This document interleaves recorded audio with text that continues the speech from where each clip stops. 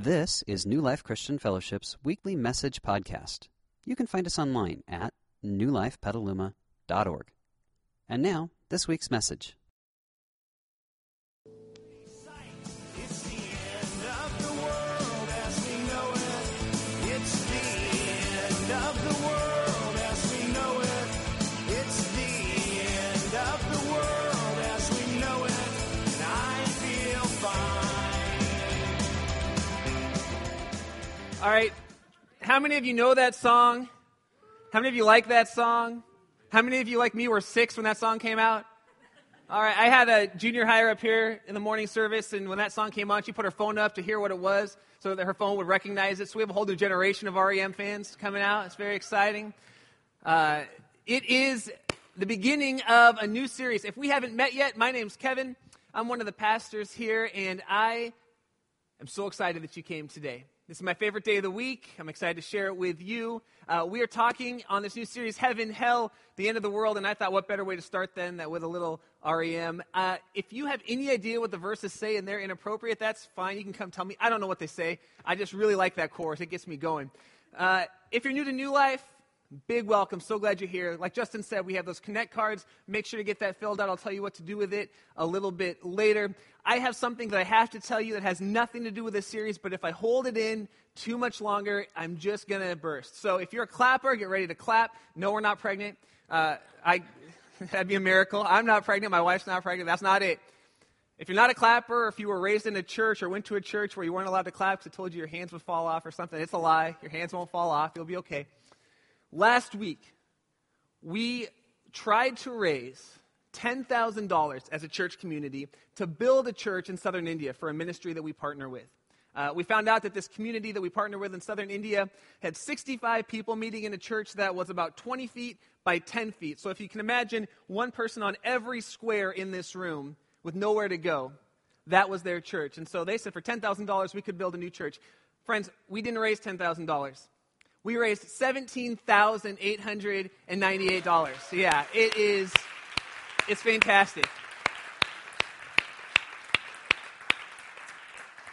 And I wish you could be with me. I get to make a conference call this week to a pastor in India to tell him how much money was raised and to bless them with that money. I wish you could be there because really this is us as a community blessing another community. It's not me. I was just part of what God was doing through us, and he's doing some incredible stuff. We almost doubled it. Oh man, I am just so excited. I hope you're excited about that. I trust that God is blessing you as you are giving generously and blessing other people, and that you really encountered him through that whole process. So, like I said, good job. Well done, church. I love my church. I love Sundays. I love being with you guys. And there's really no better way to be than here right now connecting with God as we kick off this new series, Heaven, Hell, and the End of the World. And I know that we've all had questions at some point about, if not about the end of the world, about at least your end of the world. If you're like me, you've laid in bed at some point, just kind of wondered, in the darkness, what will eternity be like? Is there an eternity? I feel like the ceiling could be 100 miles away or it could be right on top of me. It's so pitch black, and I had one of those experiences recently where I thought, is this eternity just blackness? Maybe you had a friend or a family member pass away unexpectedly, and it brought up questions about mortality. Maybe you hit 30 and your knees and your back started to hurt, and you had questions about the end. Well, we're going to be talking for the next 4 weeks about the end of the world, big picture the end, because the Bible says that at some point, the world as we know it is going to end, that Jesus is going to actually come back, and we'll talk about this more next week, but somehow wrap things up here and take everybody and do something with them. But I'm not going to tell you what. You got to come back next week. And so I want to talk for a little bit about what the end of the world could be like. The different perspectives. If you follow things like the Mayan calendar, you know that the Mayan calendar ends on December 21st of this year. And according to the Mayans, that could be the end of the world. And if you subscribe to that, man, Christmas is going to suck for you. It's like, because you're not going to buy presents for anybody, and then it's not going to happen on the 21st, and you're going to look like a big jerk. So just go ahead and buy the presents. Or, that was pretty funny. Good. I'm glad you laughed. I thought that was pretty funny, too. I didn't offend. You're not running out the doors yet. So that's good. So the question actually underlying the question. So the question is, what will the end be like? But the question that underlines the question for us for the rest of this teaching series, which will be 4 weeks long, is this question. How does the reality of that day, of an end to the world as we know it, or even how does the reality of an end to my world as I know it, how does it affect me on this day? Should the reality of that day affect today? Should I be living my life today with an end game in mind? Because whether or not you believe in an end of the world, I know we all believe in my end to the world. Your end to the world could be in 30, 40, 50 years. It could be in 30, 40, 50 minutes. It's going to end at some point. And so the question we have to ask is, should that day have any effect on today? Should that day affect the way that I interact with my kids, with my husband or my wife? Should the reality of an end someday affect the way that I work at my job today?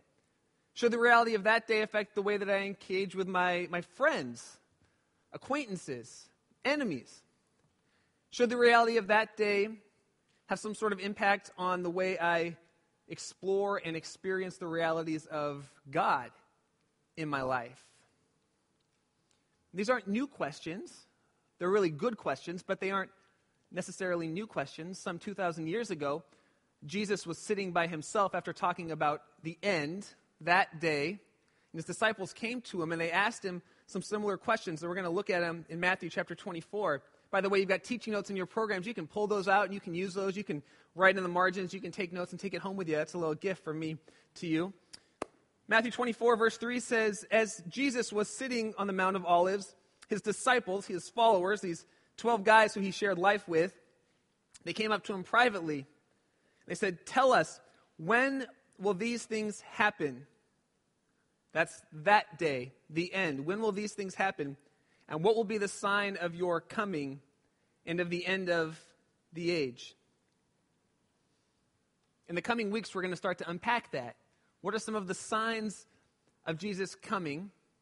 Can we know when that end will come? How can we know? What's that look like? What are the different perspectives? What are the different views? Do we all have to agree on them? By the way, the answer is no. The way you view that day doesn't necessarily decide whether or not you're going to be with God that day. It's just some interesting things to be thinking about. The big question is, how do I live this day in light of that day?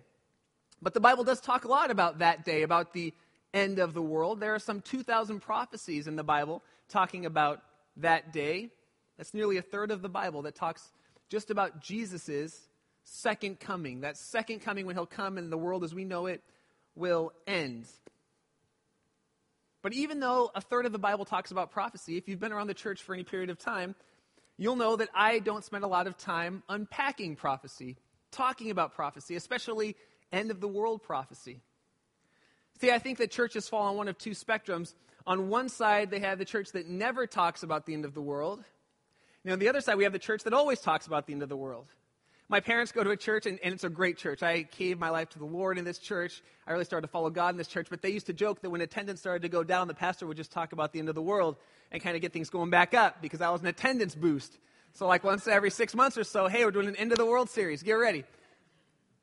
And I'll be honest with you, I have avoided talking about prophecy for a number of reasons, and the reasons I've avoided talking about them are probably the same reasons that some of us are sitting in our chairs squirming a little bit when we think about prophecy. So I just want to lay those out now, get them out there so we can talk about them and move on. The first is this. We don't know who to trust because there are a lot of weird people who claim that they have the answers to prophecy. There was a guy named Harold Camping who lives in Oakland who said that May 2011, was going to be the end of the world, May 21st, and he put billboards up and bus signs and a radio and everything else, and his tagline was, "The Bible guarantees it." This is the end. May 21st, 2011, the Bible guarantees it. Guess what? He was wrong. Jesse Ventura, who was a pro wrestler back when I was a kid, turned governor of Minnesota, now has a TV show that's all about conspiracy theories, all about the end of the world and what's happening, how the government's taking us down. Guess what? They're all wrong.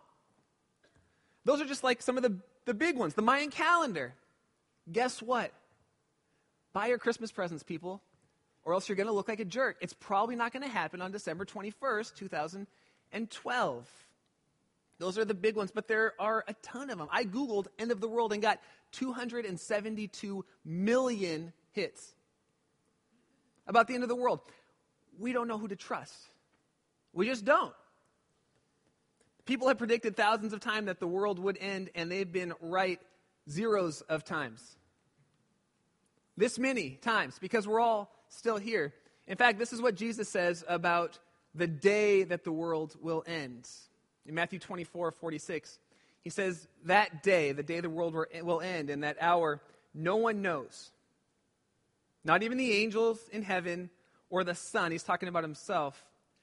But the Father alone knows that day. So Jesus, when he was here on earth, said, the angels don't know the day that the world will end in terms of the exact day, time.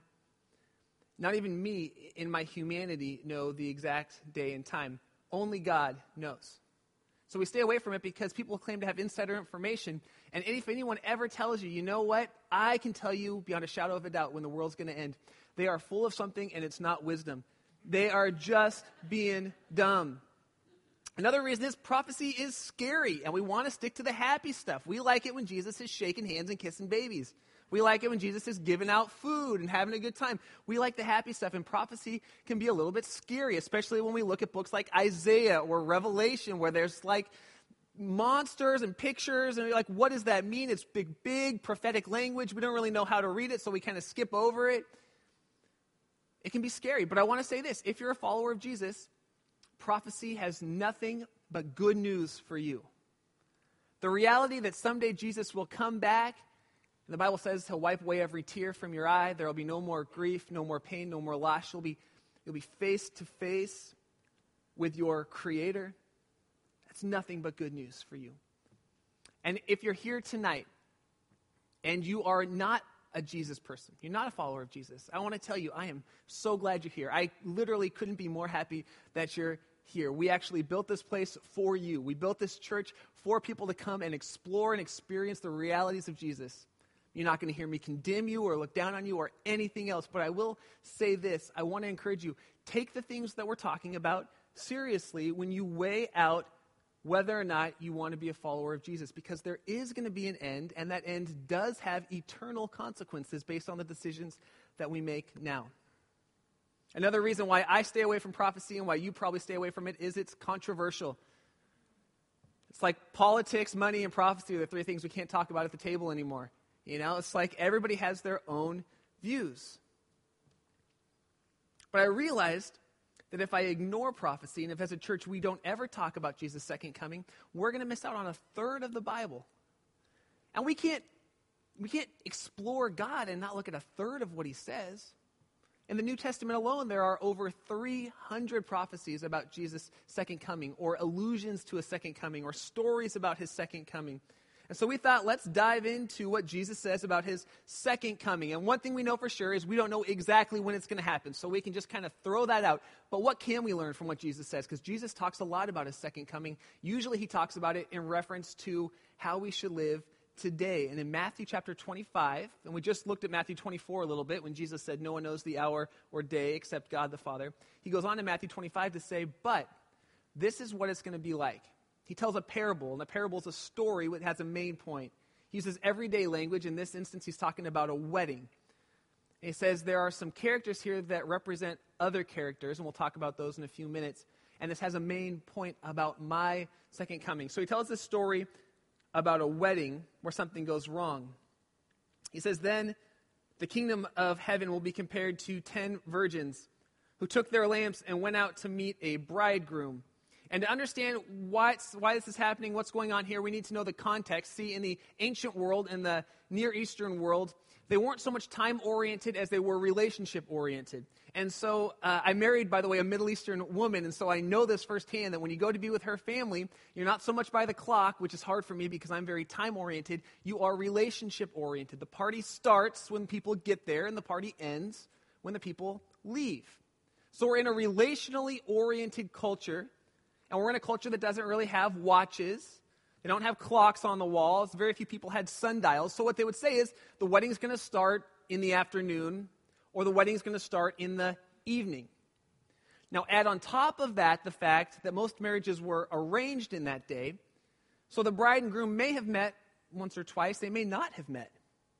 The groom may be from another village coming over to marry the bride. So the bridesmaids were helpful to the bride because they would go out with these lamps and they would wait for the groom to come. If the wedding was going to start sometime in the evening, they'd go out with these lamps and they'd wait at the edge of the city for the groom to come. And when the groom came, the bridesmaids would march him through the city and all the people would say, hey, the groom's here, the party can start. Very exciting.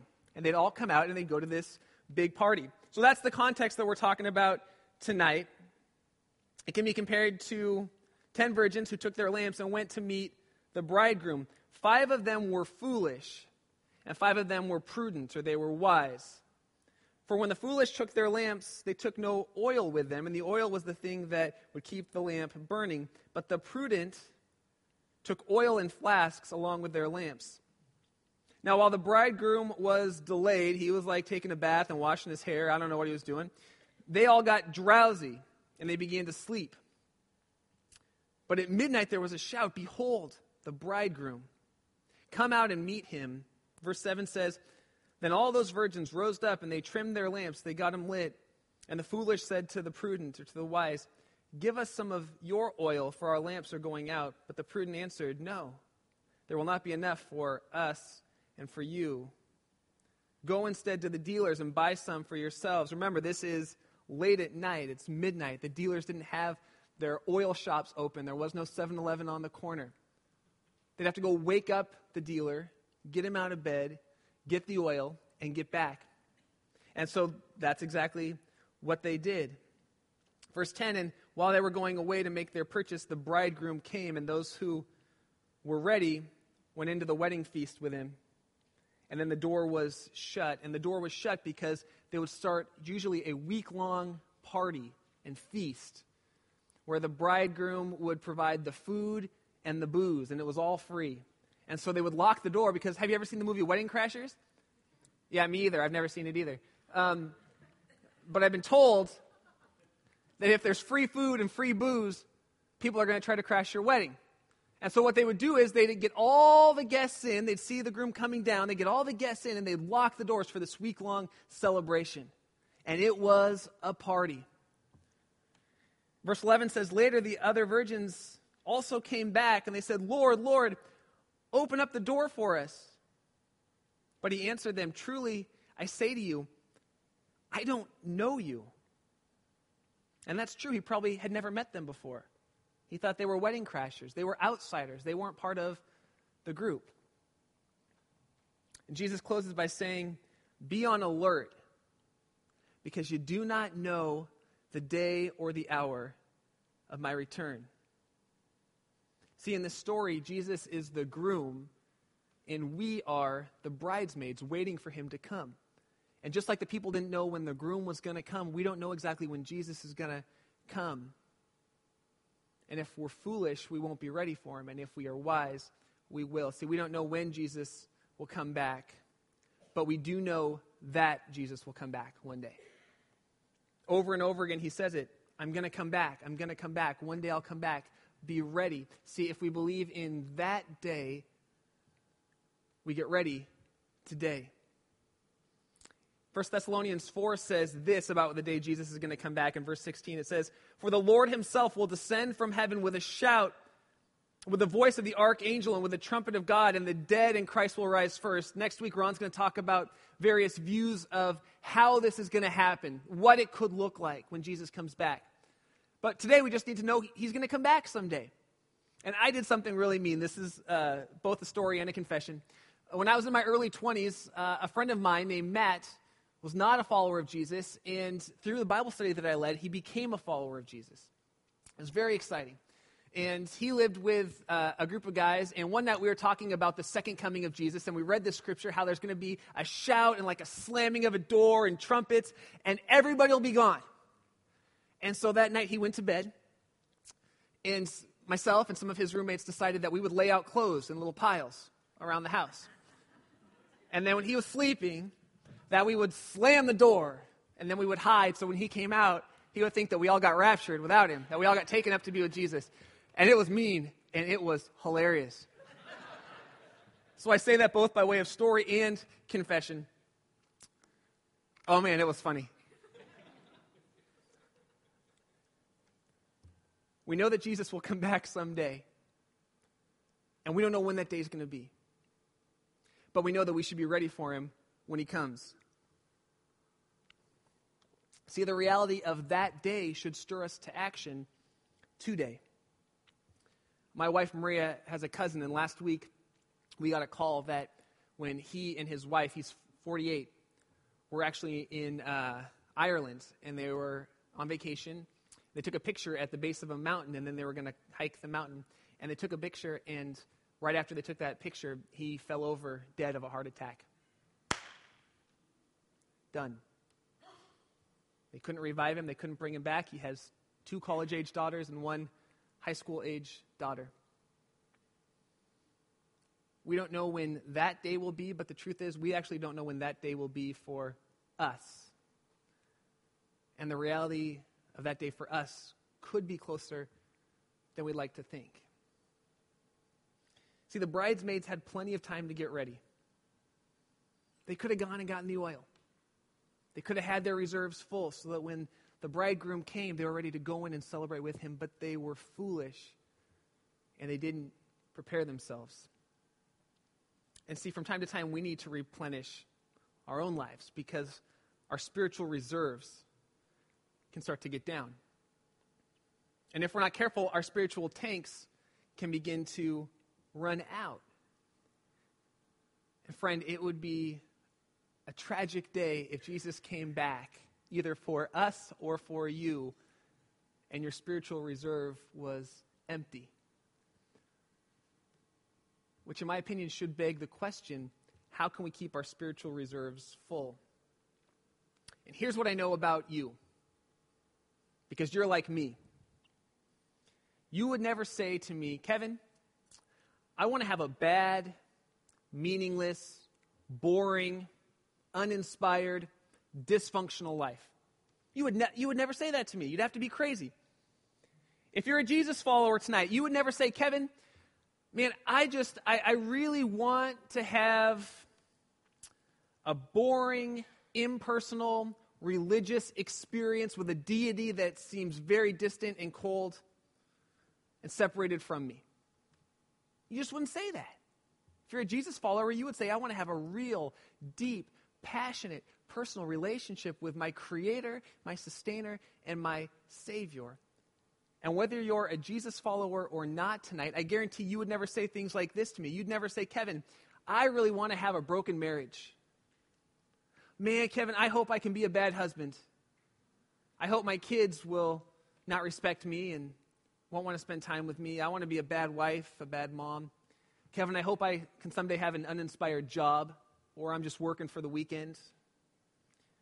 You'd never say things like, Kevin, I want to be locked into anger or bitterness.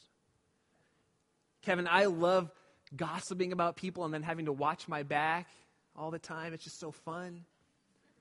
Kevin, I love Christmas, where I have to avoid certain family members because I haven't forgiven them. You would never say that to me. You would say, Kevin, I want to have a good relationship with my family. I want to be a good husband, a good father. I want to have a job that gives me some purpose. I want to forgive people. But we don't do those things. We would never say we want those things, and yet most of us in this room can identify with at least one of those things. And here's why. We drift. If we're not careful, we drift into them because we're not actively keeping our spiritual reserves high. And Jesus says, watch out for the drift. Don't fall asleep. Don't let your spiritual tank drop down to empty, because someday it's all going to end and you're going to look back with regret. And I don't want that for you. So I'm going to tell you, whether you're a Jesus follower tonight or not, I'm going to tell you some ways that you can improve your marriage, your relationship with your kids or your friends or your roommates. You can have more passion in life. You can have more joy. I'm going to tell you a way that if you want to, you can draw closer to the very real God of this world. If you want to, that you could do that. I'm going to give you 3 things you could do, and you could do that. But I'm going to tell you right now, you have to be intentional about it. You're not going to drift into these things. The first is this. If you want to fix those things in your life, whether you're a Jesus follower or not, get into God's Word and pray on a regular basis. You don't have to believe that everything in the Bible is inspired or true to read the Bible. If that was your litmus test for reading a book, you'd never read anything. So I'm just challenging you, read the Bible every day and see if there aren't some things in there that help you in the areas that I was talking about. And then pray. Engage with God on a regular basis. The Bible says over and over again, do not conform to the patterns of the world, but be transformed by the renewing of your minds, so that you will know what God's will is, because his will is good and perfect and pleasing. And it says things like, there's a king who wrote this great poem, and he said, just like a deer pants for water, my soul, it just longs for God. That's what God wants for us. He wants us to just to long for him. Just like a deer needs water, he says we need to be in his word, in the Bible. But you won't do it by accident. You won't all of a sudden just fall into reading your Bible every day. You have to actively choose it. And the second one is this.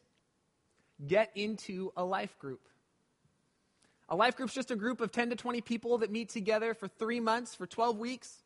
We study some aspect of life and faith in God. We're all going on a similar journey. We're all at different stages in the journey, but we're walking in the same direction. And we do 3 life group sessions a year, 1 in the spring, 1 in the summer, 1 in the fall. We just finished our summer session. We're just launching our fall session. So for the next 4 months, we're going to do what we're calling Life Group Promotion Month. In front of you, in your seat backs, you're going to see a Life Group Promotion Catalog. It's got 23 different groups in it. Go ahead and pull that out right now. Remember, this is an active thing. This is an action thing. Pull this out.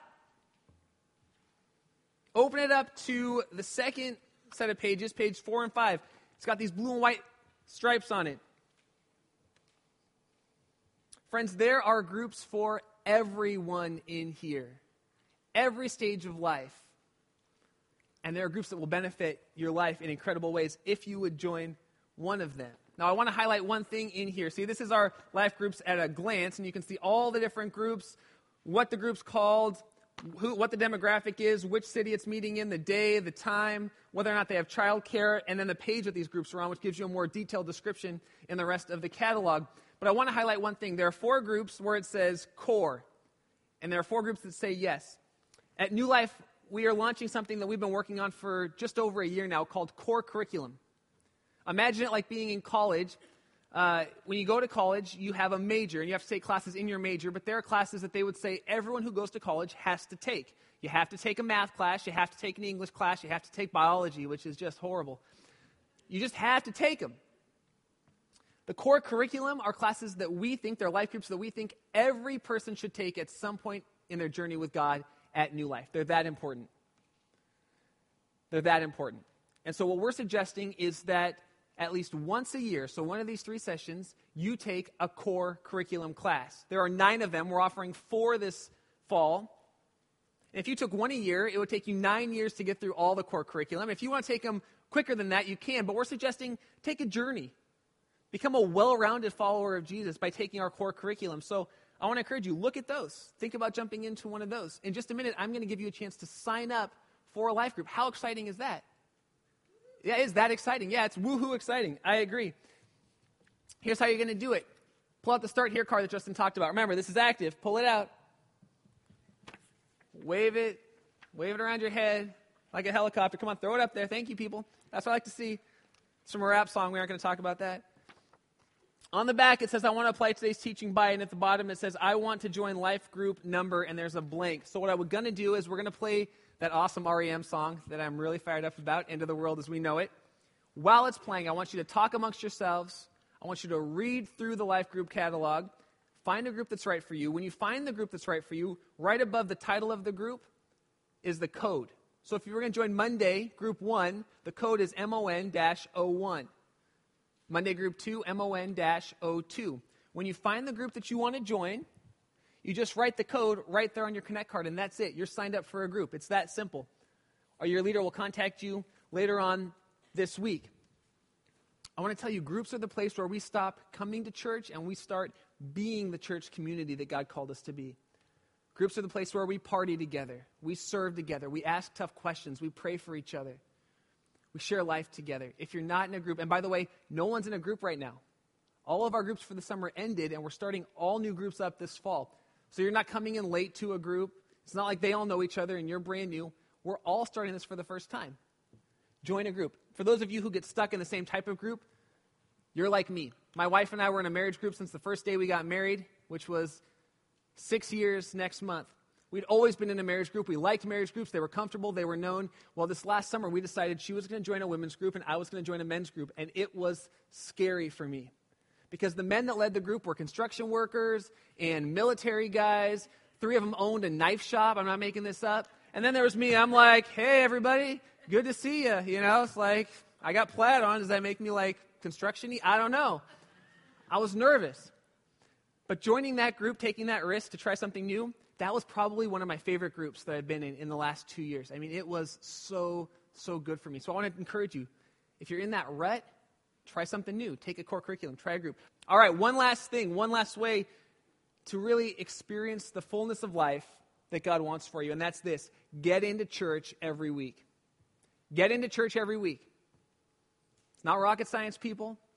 How many of you ever missed church for a couple of weeks, a week or two, and you felt like, man, I just feel kind of disconnected from God. My kids are starting to act up. My wife is getting on my nerves. Or like, I don't know, your husband's getting on your nerves. I don't know what it is. And you think, well, when was the last time I was spending time with God on my own or in a small group or going to church? Missing out on church means that we're missing out on communal worship, which is something that God calls us to over and over again in the Bible. It means that we're missing out on group teaching, which is what God calls us to over and over again in the Bible. We're missing out on the unity and the vision and the fun of being together. I want to encourage you, make church a priority. So here's the question I want to leave you with tonight. Is the reality of that day, whether it's the day that this whole thing ends or the day that your whole thing ends, is the reality of that day impacting this day for you? Here's how you know. Is your life what you hoped it would be? Is your relationship with those closest to you what you want it to be? Is your job where it should be? Are you find yourselves in patterns or habits of anger or destruction or pain or fear or loneliness or greed or lying? Do those things seem to just keep coming up over and over and over again? Do you feel apathetic? Do you feel distant from God? If any of those things is happening, you're drifting. And I would tell you, don't drift. Unless you like the outcome. If you like the outcome, keep on drifting. But if you don't like the outcome, become an active participant in your life and do what the Bible says in 1 Timothy. Take hold of the life that you were called to. Tonight, I wonder if some of us need to lay down some of those painful things in our lives. We're going to have some worship time in just a second. The team's going to come back up. And if you're just holding on to things, pain, regret, anger, hurt, lack of forgiveness, maybe you hurt somebody else and you need to go and talk to them. God doesn't want that for you. He wants you to experience full forgiveness and freedom and joy and peace and purpose and vision. But that only comes when you get those things out of the center of your life. And the only way to get those things out of the center of your life is to put God into the center of your life. So if you're here tonight and you've never entered into a personal relationship with Jesus Christ, that's the first step. That's the first step to experiencing the life that God wants for you. It's the first step to knowing what will happen to you when that day eventually comes. The Bible says that when we were enemies of God, God sent his only son, Jesus, into the world to live a perfect life, to show us what it means to be in relationship with God. And then it says that Jesus died on a cross, the most brutal death, murdered by those that he had created. And that 3 days later, he rose again, breaking the power of sin and death and destruction in our lives, and opening the door for us to enter into a personal relationship with God. And I want to give you that same opportunity tonight. The invitation is there. God could not love you more than he does right now. He loves you with an incredible love. He loves you with a love so deep that he gave his only son to die for you. He loves you with a love so deep that not even death could hold Jesus in the grave, but his love brought him back so that we could have a relationship with our Heavenly Father. And if you've never had that experience, a personal relationship with Jesus, I'm going to pray in just a second, and you can invite God to be the Lord and the leader of your life. After that, the worship team's going to come, and we're going to spend time worshiping and just kind of dealing with any of the stuff that's come up for you. And I want to encourage you, find that life group that's right for you. Come talk to me, talk to the red shirts, look online, but don't let this time pass you by. Find a group. Commit to being at church. Commit to joining a group. And if you made a decision to be a follower of Jesus tonight, would you mark that on your card, because we want to follow up with you, because we want to share this journey with you. So would you join me, and let's pray. Lord, thank you so much for tonight. Lord, I'm really thankful that you don't tell us the day that either our world as we know it will end or the world as we know it will end, because I don't think I'd be able to live in today if I knew that day exactly. And I know you want me and you want us to experience fullness today. But Lord, would the reality of that day have an impact on this day? Because that day is coming, because one day we'll stand before you, would it impact the way we live today? Would you help us to not drift through life, but to take hold of the life that you've called us to? As we continue to pray tonight, if you've never entered into a personal relationship with Jesus, not your husbands or your wives or your kids or your parents, but a relationship where you can say, you know what? I have asked Jesus to come into my life to forgive me of my sins, those destructive patterns that have separated me from him. If you've never made that kind of commitment, I want to give you a chance to do that right now. So if you sense God stirring you and drawing you to himself, if what I'm saying resonates with you, you can pray this simple prayer after me, and it's a prayer of commitment. Right where you're sitting, you can either whisper it out loud or you can say it inside your heart, inside your head. But if you sense God calling you, just repeat this prayer after me. Say, Lord Jesus, I believe you died on a cross and rose again to bring forgiveness for my sins. And I believe you're inviting me into a personal relationship with you. And today I want that. So I ask you, Lord, to come into my life, to lead me and guide me, to forgive me of the destructive, painful, hurtful things that I've done. And I ask that your Spirit, the Spirit of God, would come and would fill me and would lead me to the life that you've called me to, so that I can live today with you. I pray these things in Jesus' name. Amen. Amen. We hope you enjoyed this week's message. You can find more information about New Life, including contact information, at newlifepetaluma.org. Thanks for listening.